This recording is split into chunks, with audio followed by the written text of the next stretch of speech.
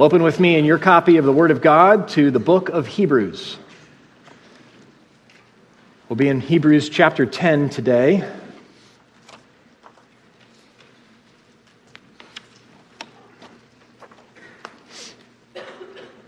Chapter 10, verses 1 through 18.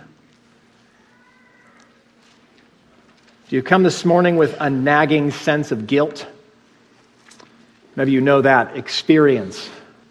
A sense that you're off, that you're wrong.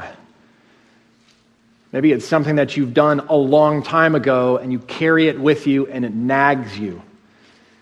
That particular place around those particular people. Is it a good thing? Is it a bad thing? Is church that place for you? Are church people those people for you? Is the God of the Bible the last person you're comfortable being around? For when you're around him, you have before him a nagging sense of guilt. Well, is this the message that God would send us out with on Sundays and today? Oh, I think not. If you're in Christ, let's read together the first 18 verses of chapter 10. For since the law has but a shadow of the good things to come, instead of the true form of these realities, it can never, by the same sacrifices that are continually offered every year, make perfect those who draw near. Otherwise, would they not have ceased to be offered, since the worshipers, having once been cleansed, would no longer have any consciousness of sins? But in these sacrifices, there is a reminder of sins every year. For it is impossible for the blood of bulls and goats to take away sins. Consequently, when Christ came into the world, he said, "Sacrifices and offerings you have not desired, but a body you have prepared for me. In burnt offerings and sin offerings you have taken no pleasure." And then I said, "Behold, I have come to do your will, O God, as it is written of me in the scroll of the book." When he said above, "You have neither desired nor taken pleasure in sacrifices and offerings, in burnt offerings and sin offerings," these are offered according to the law, he then added, "Behold, I have come to do your will." He does away with the first in order to establish the second. And by that will we have been sanctified through the offering of the body of Jesus Christ once for all. And every priest stands daily in his service, offering repeatedly the same sacrifices, which can never take away sins. But when Christ had offered up for all time a single sacrifice for sins, he sat down at the right hand of God, waiting from that time until his enemies should be made a footstool for his feet. For by a single offering, he has perfected for all time those who are being sanctified. And the Holy Spirit also bears witness to us, for after saying, "This is the covenant that I will make with them after those days, declares the Lord. I will put my laws on their hearts, and I will write them on their minds." Then he adds, "I will remember their lawless deeds no more." Where there is forgiveness of these, there is no longer any offering for sin. Now, there's a word in this reading that makes us uncomfortable. It's that word, perfect. The old sacrifices couldn't make perfect those who draw near. Verse 1, fair enough. Verse 14, for by a single offering he has perfected for all the time those who are being sanctified.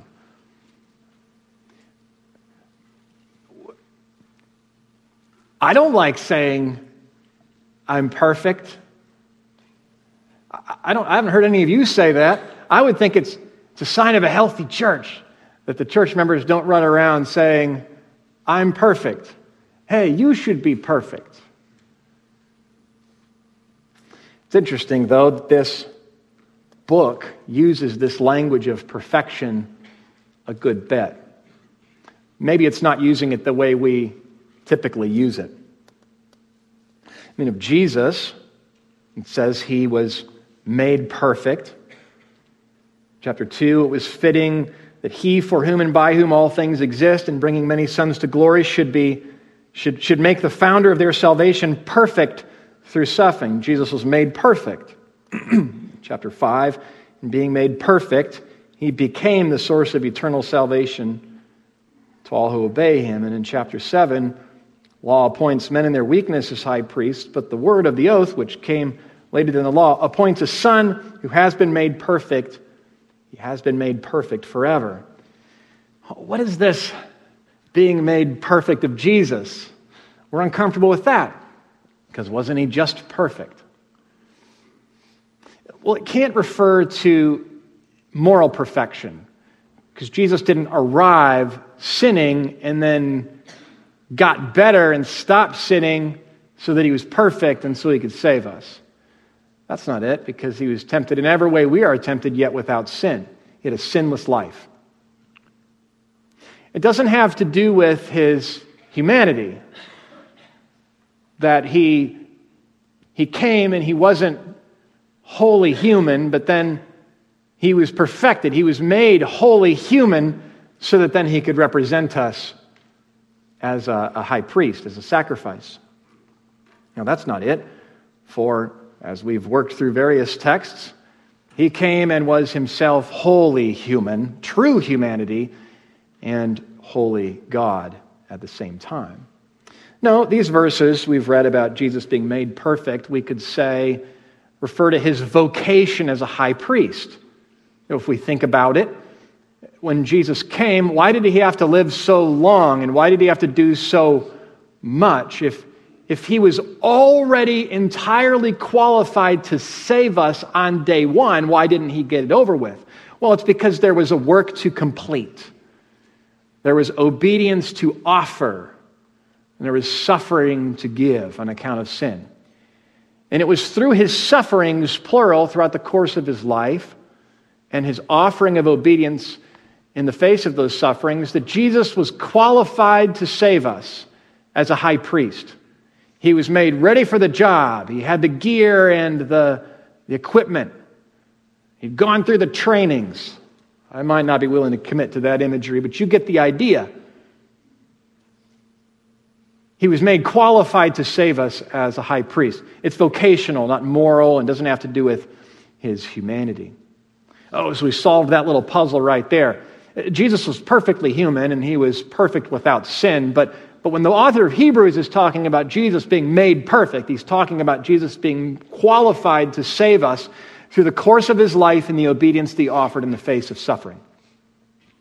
Okay, so then what is this talk of us being perfected? I mean, that's a little different than what we'd expect as well. This is mentioned, this language is used of us several times throughout the book, a few other instances in Hebrews 11.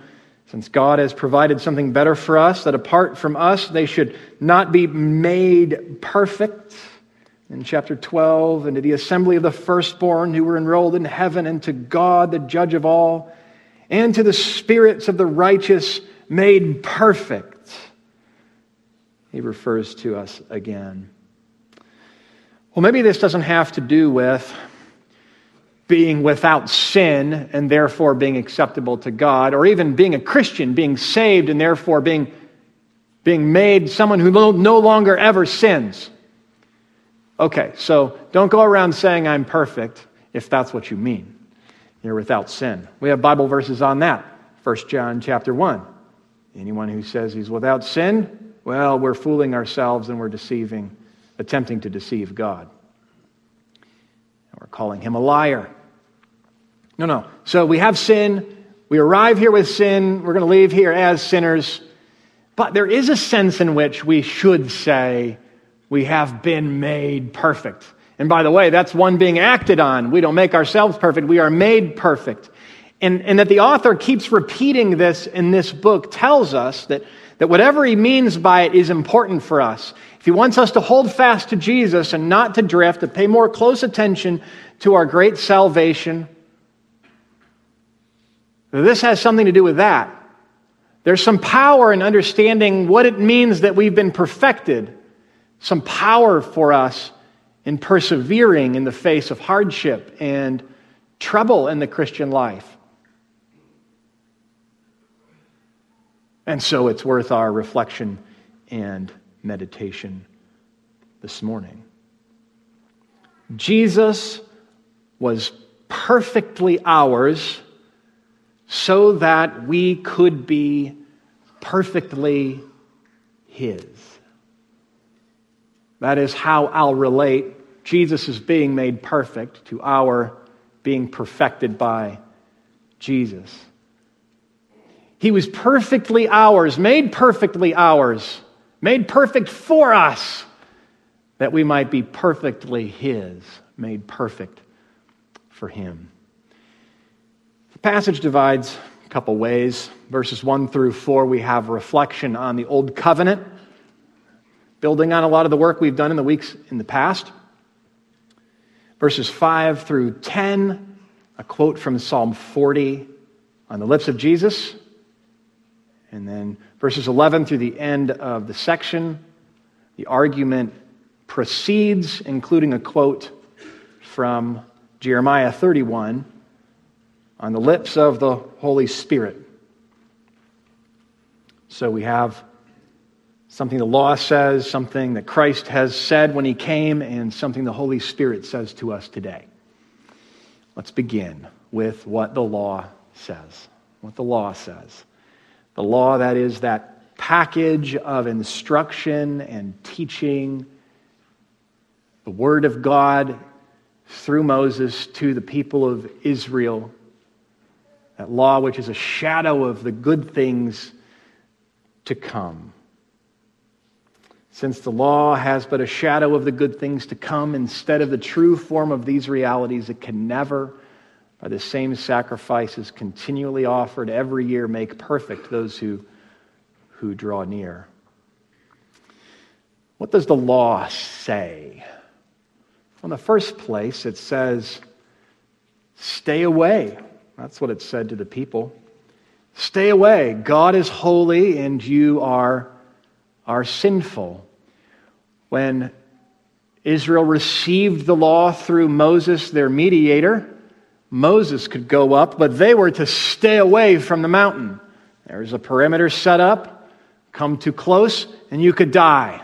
These were words coming to the people from the fire, and there was cloud and smoke and the mountain shook, representing the holiness of God and indicating that you should stay away for fear of your life, though Moses was to go up. Even the tent itself, Moses got instructions for this tent we've been talking about over these weeks. Even the tent itself had levels of access, and not everyone could go all the way in. One person once a year could. And there was an outer section, and priests could go in there. There's a courtyard, and a place where Gentiles could go. In a way, the whole structure of the tent was indicating where you go, and most of us couldn't go very far.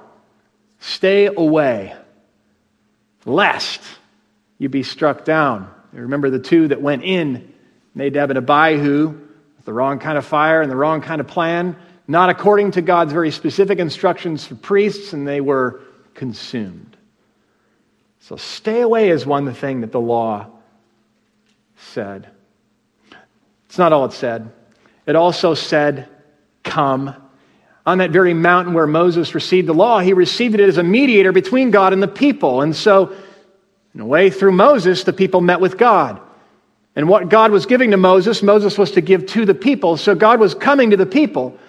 The Lord was way higher than the mountain, but He had come down to speak with Moses. This is God coming to us.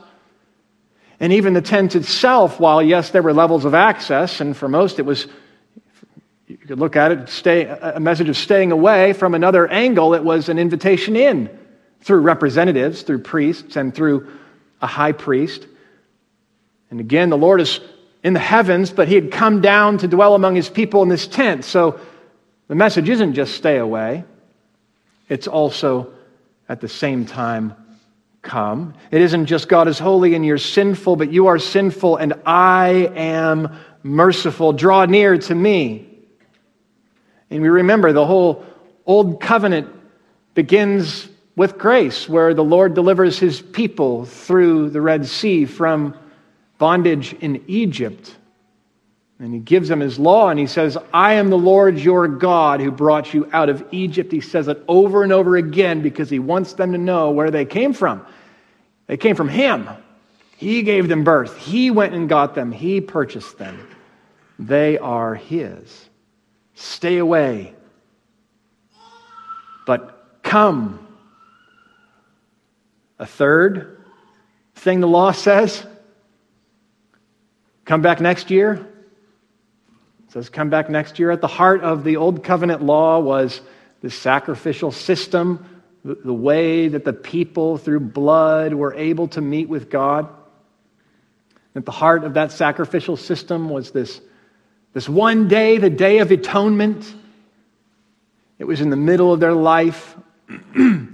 And on that Day of Atonement, one goat, the sins of the people would be confessed over the one goat, and the goat would be sent out into the wilderness, representing the taking of the sins of the people far away.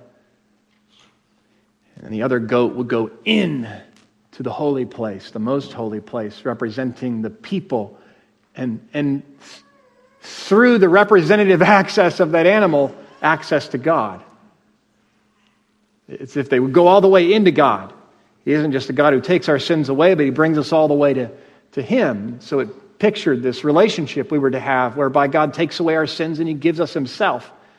But we remember it's just a shadow, and that's a really great word for the whole system, isn't it?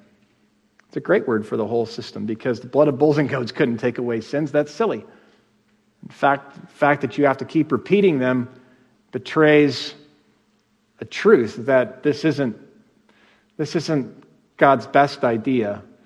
It's the right idea for the moment, but it's actually teaching us and training us to look for a sacrifice that would be once for all.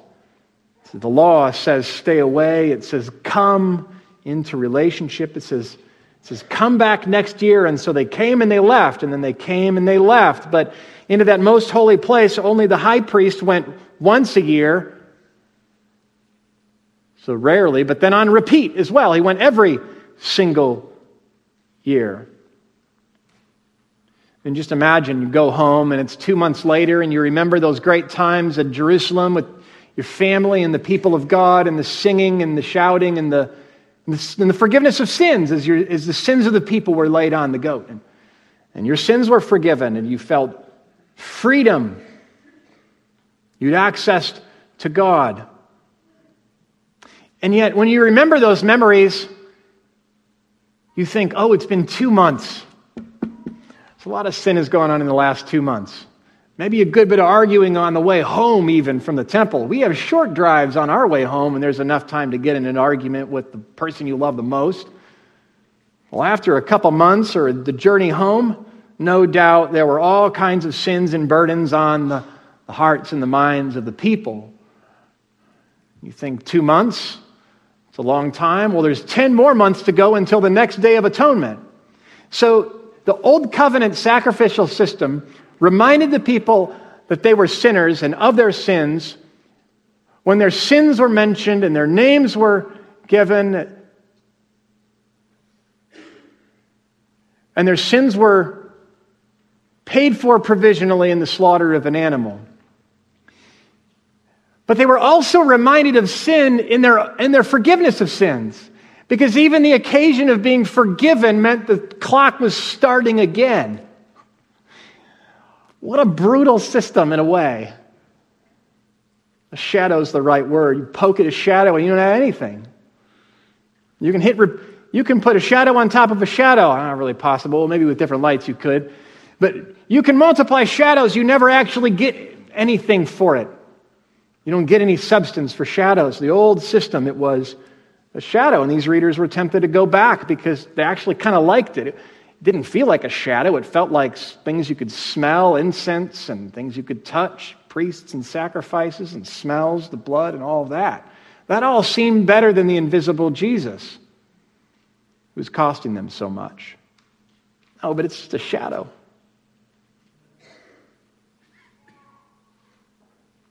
You think about not liking your sins being repeated. No one likes a constant reminder.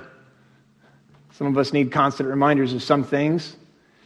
Are constant reminders of your sins? Mm-mm. How about constant reminders of your sins before the person you committed the sins against? Oh, that's worse. This would be the Day of Atonement, a constant reminder of your sins before the Lord. A wonderful occasion, but in another sense, verse 3, in these sacrifices there is a reminder of sins every year. For these sacrifices couldn't really take them away. And so they must have hoped for more. They came and they left. They came and they left, and this system, although built to deal with sin, nevertheless left them with a nagging sense of guilt. A nagging sense of guilt. Well, that's what the law said. Stay away, come, and hey, come again next year, and we'll do this forever. Now, what Christ came to say, verses 5 through 10.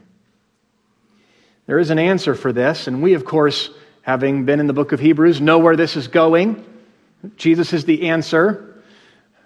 But as we've also learned in the book of Hebrews, apparently we need to understand how he's the answer and how it works. Because understanding how Jesus is the answer, how his blood takes care of our sins, what all that was last week about the fire pot walking through the split pieces of animals, all of that. Understanding how it is that Jesus saves is crucial for holding on to the Jesus who saves. It's strength for your assurance that he can save, to understand how he does. So now, starting in verse 5, we have an Old Testament quotation, and then we have our author's interpretation. Consequently, when Christ came into the world, he said, "Sacrifices and offerings you've not desired, but a body you've prepared for me. And burnt offerings and sin offerings you have not taken no pleasure. But I said, behold, I have come to do your will, O God, as it is written of me in the scroll of the book." And my purpose in the next few minutes is to make that quote really good news to you, and to make it make sense to you at every level in which it is supposed to make sense. It's a quote from Psalm 40, in the lips of David, King David, Israel's king. Jesus, to my knowledge, is not quoted as having quoted from Psalm 40 in the Gospels. Presumably he said this. But how is it that this author can quote Jesus when he came into the world at his incarnation, and then exactly quote David? Is it like that new chat AI thing that just got a little something wrong? Well, I mean, Jesus, not David. So let's explore this together. Turn with me to Psalm 40. Sorry, Mark Sinners. I won't do that again. Psalm 40.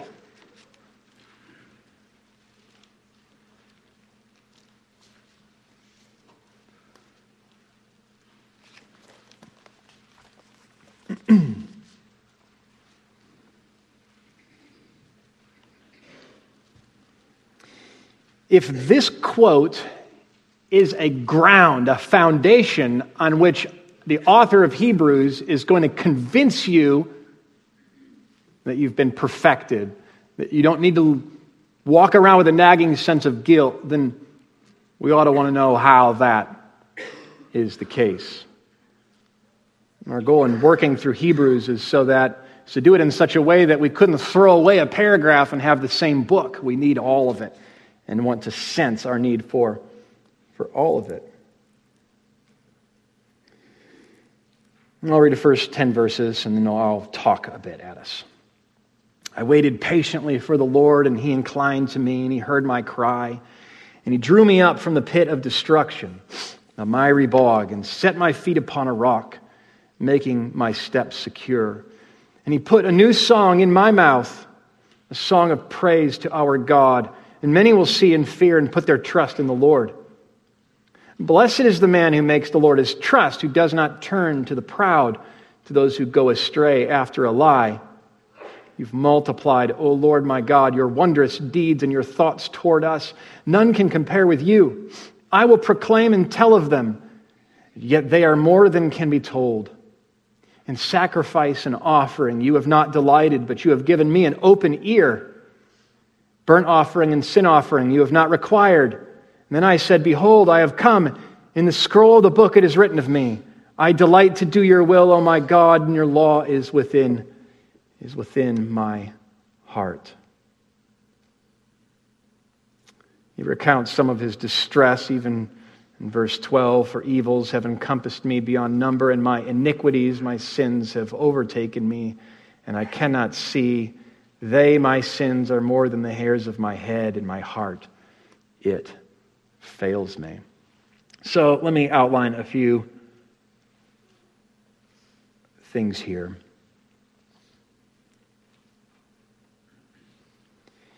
In the first place, this is a psalm of lament, a psalm of David. And in verse 1 through 5, he recounts how the Lord has been faithful to save him from dire circumstances in the past. You set my foot upon a rock. You've done it. You've taken care of me, Lord.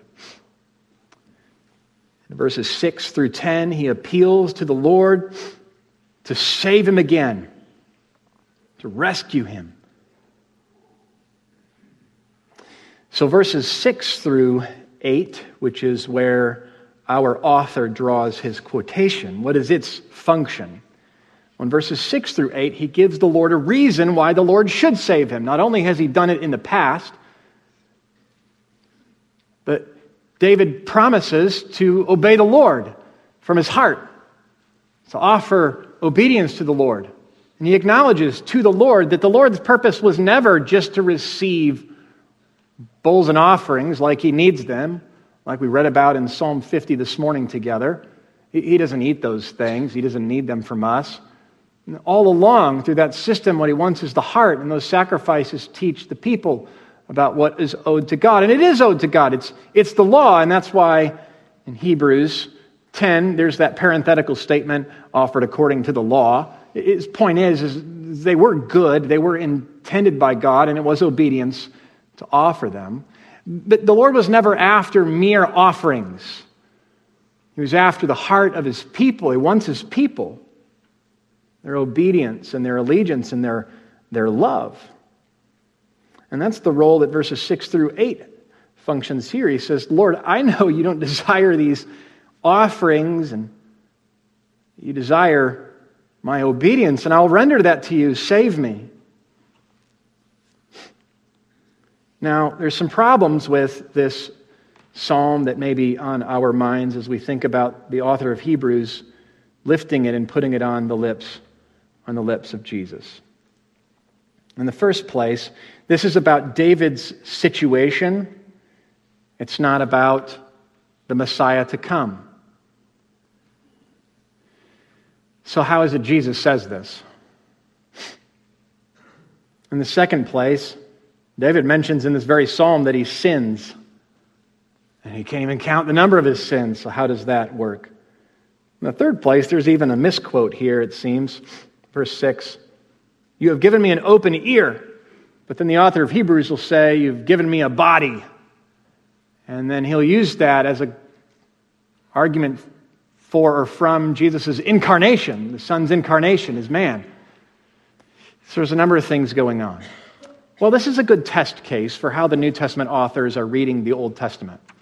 And it's not just a sort of a picky theologian's interest here. It's apparently for every Christian to get this. And so over the years and the weeks, we do this kind of work as a church, and I hope that your instincts are growing, and this is another occasion in which we want to do that together. You can turn with me back to the book of Hebrews. And I'll do a little splaining.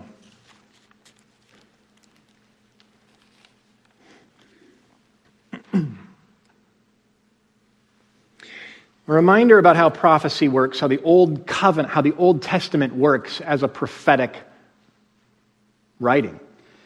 There's direct prophecy, and this is the kind that's all obvious to us, where a direct promise is made that has a direct and maybe single fulfillment in the future. And we're familiar with those. There's also indirect prophecy. In fact, the whole Old Testament is prophetic, leading forward with expectation, not always so directly, but nevertheless clearly. In this fulfillment of David's words in Psalm 40 is an example of that kind of indirect prophecy and fulfillment, what we call typological fulfillment. There was a type or a pattern established in David's life that was on repeat. There was an expectation, something typical, if you will, that escalated and is fulfilled in Jesus. And the readers could pick up on that, and the author was counting on them tracking with him when he cited Psalm 40. And I want to help us to get there, or at least a little bit closer with them.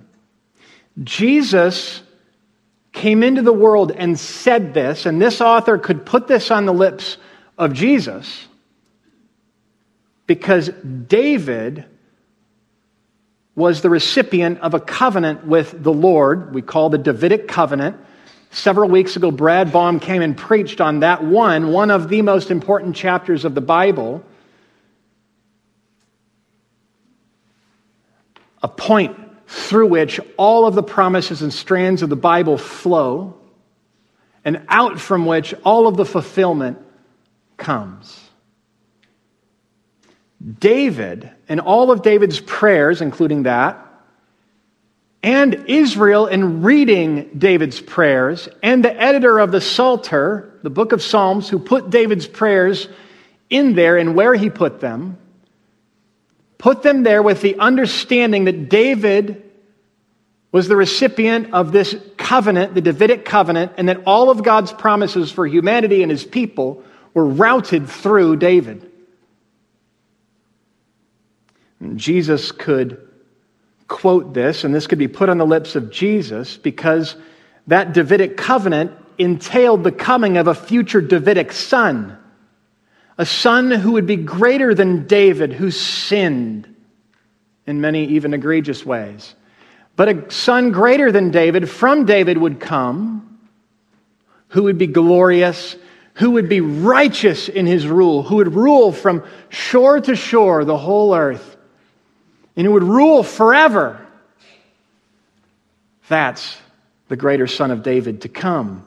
He would be without sin. Jesus could pray this, say this, and this could be put on the lips of Jesus because Jesus is that greater son of David. Greater is an important word.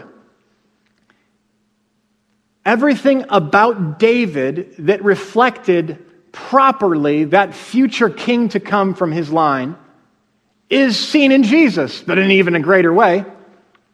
And everything about David that was wrong and upside down and sinful, well, Jesus is not like that. So that's why it's no problem that there's a reference to his sin here.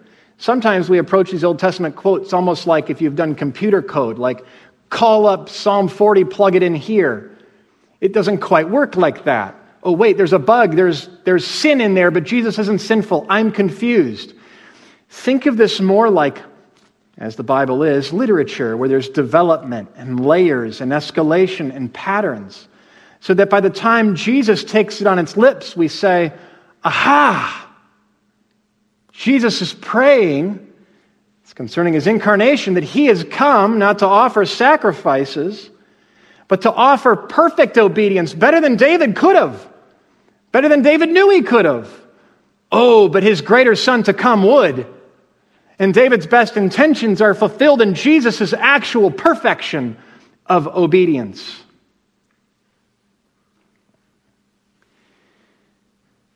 Jesus is that greater son of David, like David in every good way and better than David in every way that David was inadequate. And that's why Jesus can take this on his lips. And that's why the author can put it on his lips. And he offers an interpretation now. Look at verse 8. So he's quoted it now. Let me explain. When he said above, you have neither desired nor taken pleasure in sacrifices, offerings, burnt offerings, sin offerings. Seems to be emphasizing the various kinds of offerings and how often they had to be offered. These are offered according to the law. They're not bad. They were insufficient. Verse 9. Then after saying that, he added, behold, I have come to do your will. Now, his interpretation. He does away with the first in order to establish the second. In other words, if the system was inherently deficient and God's purpose never was to delight and take pleasure in and to the extent that was needed for our fellowship, these sacrifices, then surely they were temporary.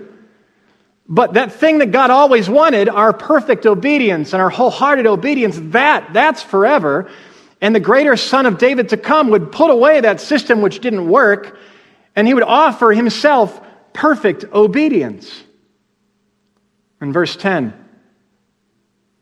and by that will, now here's the preacher's application, and by that will we have been sanctified, made complete, made perfect, through the offering of the body of Jesus once for all. You got all that by meditating on Psalm 40 and David's view of the law and his view of God and what he owed him. And Jesus comes to offer it perfectly.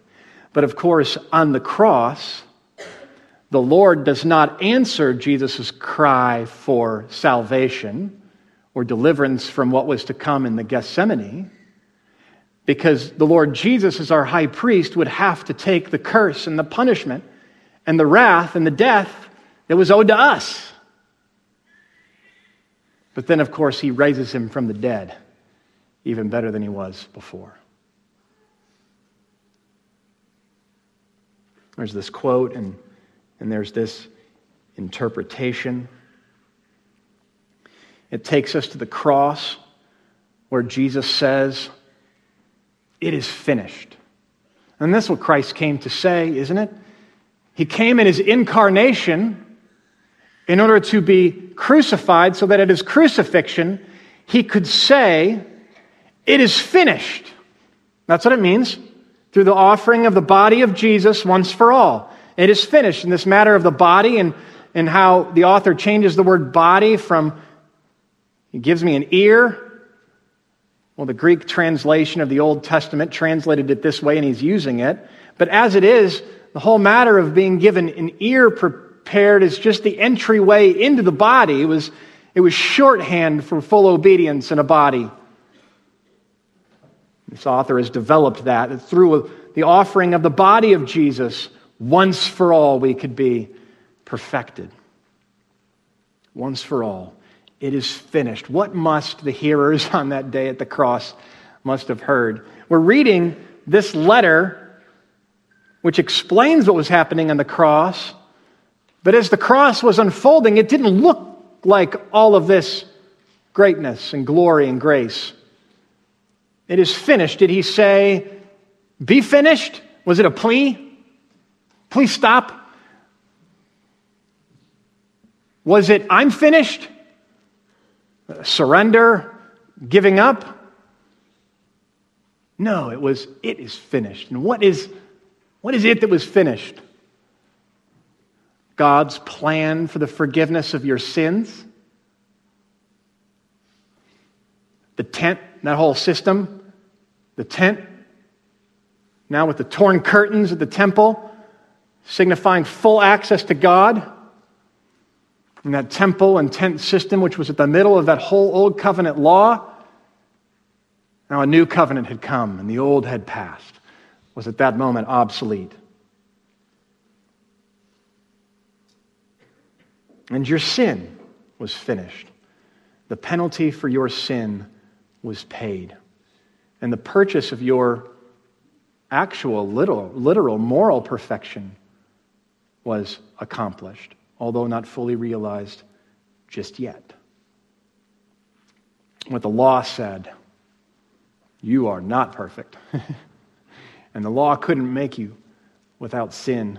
But what Christ came to say, Father, I offer myself, not my will, but yours be done. And then after that, it is finished, so that all of your sins could be forgiven. Now, what the Holy Spirit says today, verses 11 through 18. And every priest stands daily at his service, offering repeatedly the same sacrifices. They can't take away sin. When Christ offered for all time his single sacrifice, then he sat down at the right hand of God, waiting for that time until his enemies are made a footstool for his feet. For by a single offering, he's perfected for all time those who are being sanctified. And the Holy Spirit also bears witness to us, for after saying, this is the covenant that I'll make with them after those days, I will put my laws on their hearts and write them on their minds. And then he adds, one more thing. I will remember their sins and their lawless deeds no more.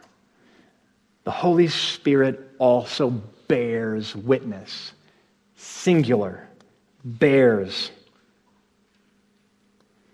Hebrews chapter 3. Therefore, as the Holy Spirit says today, if you hear his voice, remember that? Or in chapter 9, by this the Holy Spirit indicates that the way into the holy place was not yet open. There is a presentness to the Holy Spirit's speech in every age, including this age, including this very day. And it's not like this ancient book speaks to us from the past today. That's true. It's that the author who inspired this book, the Holy Spirit, is actually present with us, not to give us different meanings, but to speak through the word to you, to illumine your mind and heart through its preaching, so that you might hear him for what he has said and receive it as good news. The Holy Spirit says. And what does he say? He says, and I'll put this personally and as an invitation. He says, come freely to the Lord. He adds, I will remember their sins and their lawless deeds no more. So friends, draw near to God on account of that. Because of Jesus, there is no guilt for sin. There is full forgiveness of sins. Not forgiveness that has to be continually repeated every Sunday or once a year. There should be no fear of death because there's no fear of judgment before a holy God because of death. For he has put the devil and death away for us. He says, I will not remember their sins and their lawless deeds anymore. All he remembers, Psalm 25 tells us, is his mercy for us. He continually remembers that. And that does not mean that the Lord has forgotten, truly. For there's not something in this universe that you know that he doesn't know, or he's not God. He doesn't quarantine off certain knowledge in your mind and the minds of other people so that he's oblivious to the things that you've done. No, that's not the case. This is his way of saying so emphatically that your sins don't count against you in this relationship anymore because they have been paid for completely and his wrath has been satisfied in Jesus on the cross. That's what that means. I will remember their sins and their lawless deeds no more. And it comes there at the end of the list of promises in Jeremiah 31 where he quotes, because it is the foundation for the rest, which you can't know or enjoy for anything apart from a clear conscience, apart from the forgiveness of sins. No nagging conscience any longer. No accusation from the devil any longer. Come, saints, freely and draw near to God without a nagging sense of guilt. Come fully to him. Now back to 16, verse 16. One of the promises of the new covenant is that I will put, the Father says, my laws on their hearts and write them on their minds. So, Our Lord's purpose for us through Jesus' new covenant work and in saving us, this great salvation, is not merely to take away our sins and forgive us. It is to give us a new heart. He doesn't just save us from the consequences of sin, in other words. He actually saves us so that we don't have to keep hurting ourselves and each other in sinning against God. He makes us alive to Him in the heart so that we might believe and keep believing and believe more and love Him truly, even if not completely and entirely as we will when Jesus comes. Nevertheless, there's a real obedience that we can offer. Remember David, sacrifices and offerings you've not desired, but I've come to do your will. And David failed at that. And we are sinners and we'll sin too.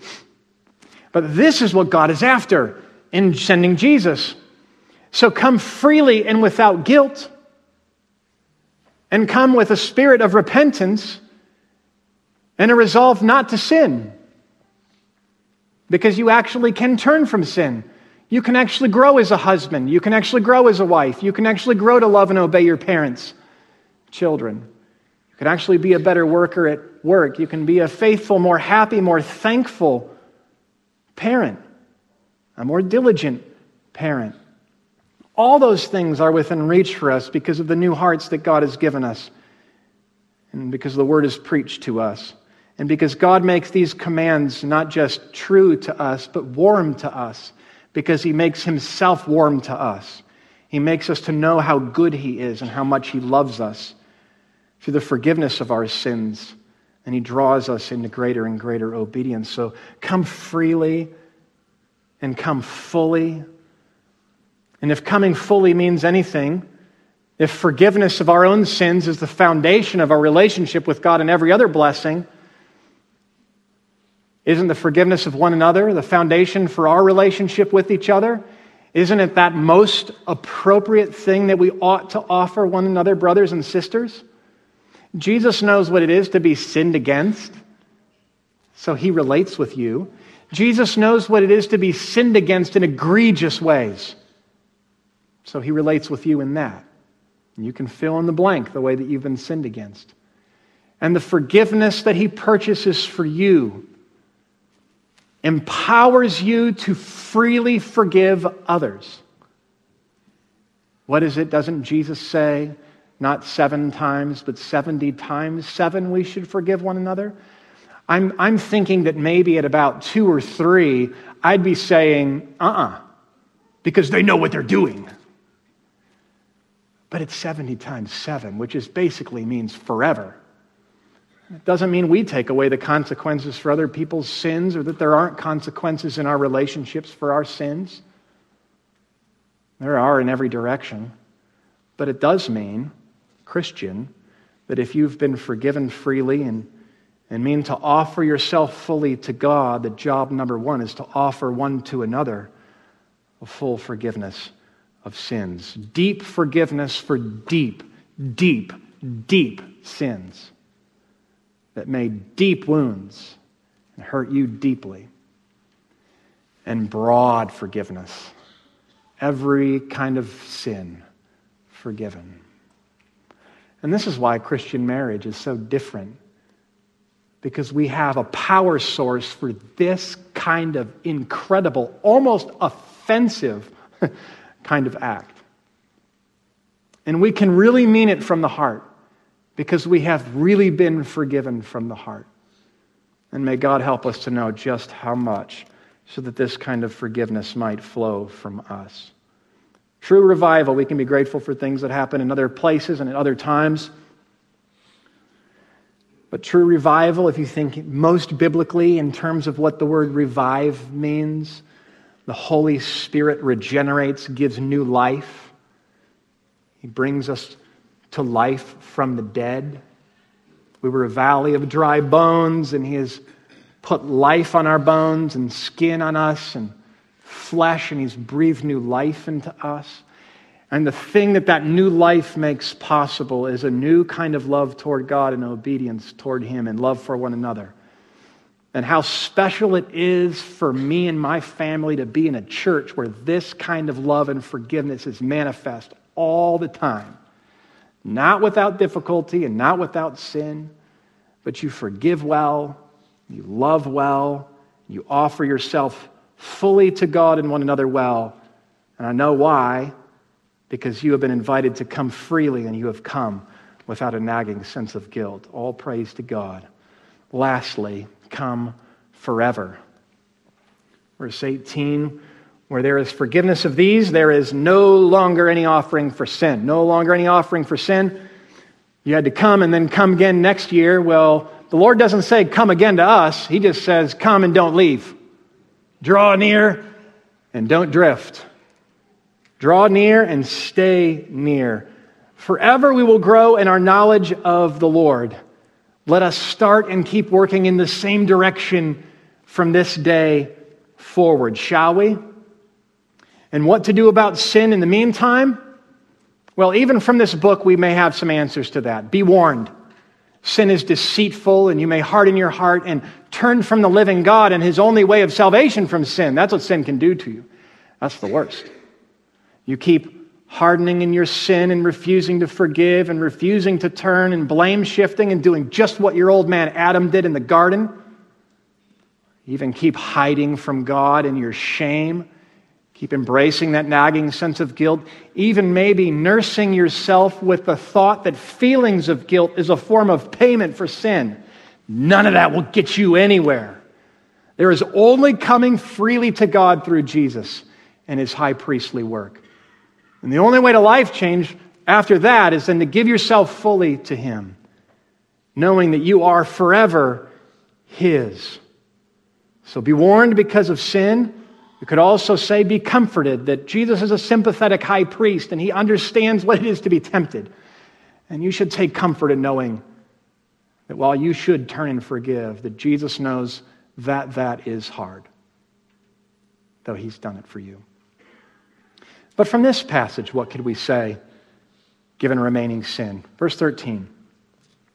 Jesus is sat down at the right hand of God, waiting from that time until His enemies should be made a footstool for His feet. In other words, wait for Jesus, but I'll add, wait with Jesus. You know, He's waiting too. He doesn't like your sin, and He doesn't like sin, and He doesn't like this evil age. But there is a plan and a purpose, and He is waiting for that time which is certain, in which all His enemies will be made a footstool for His feet. It's been said that before a conversion, it's impossible not to sin.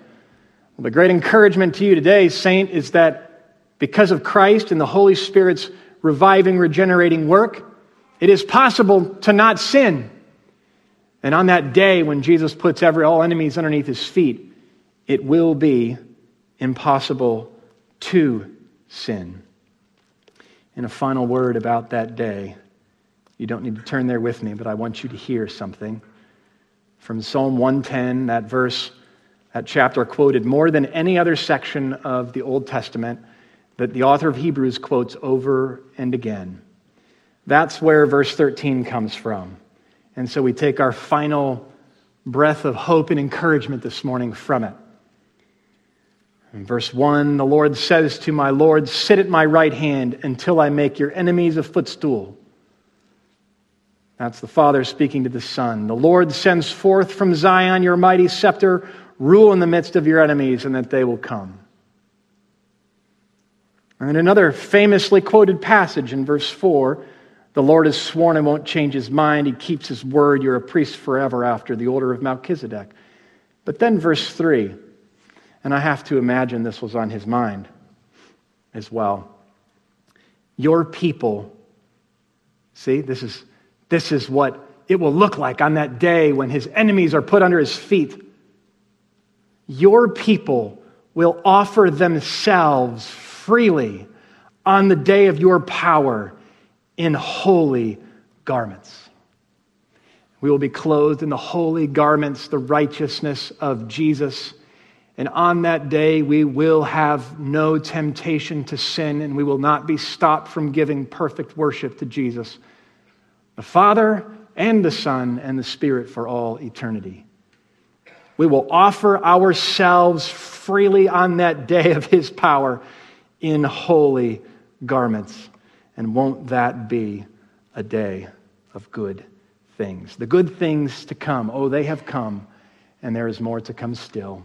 Let's pray.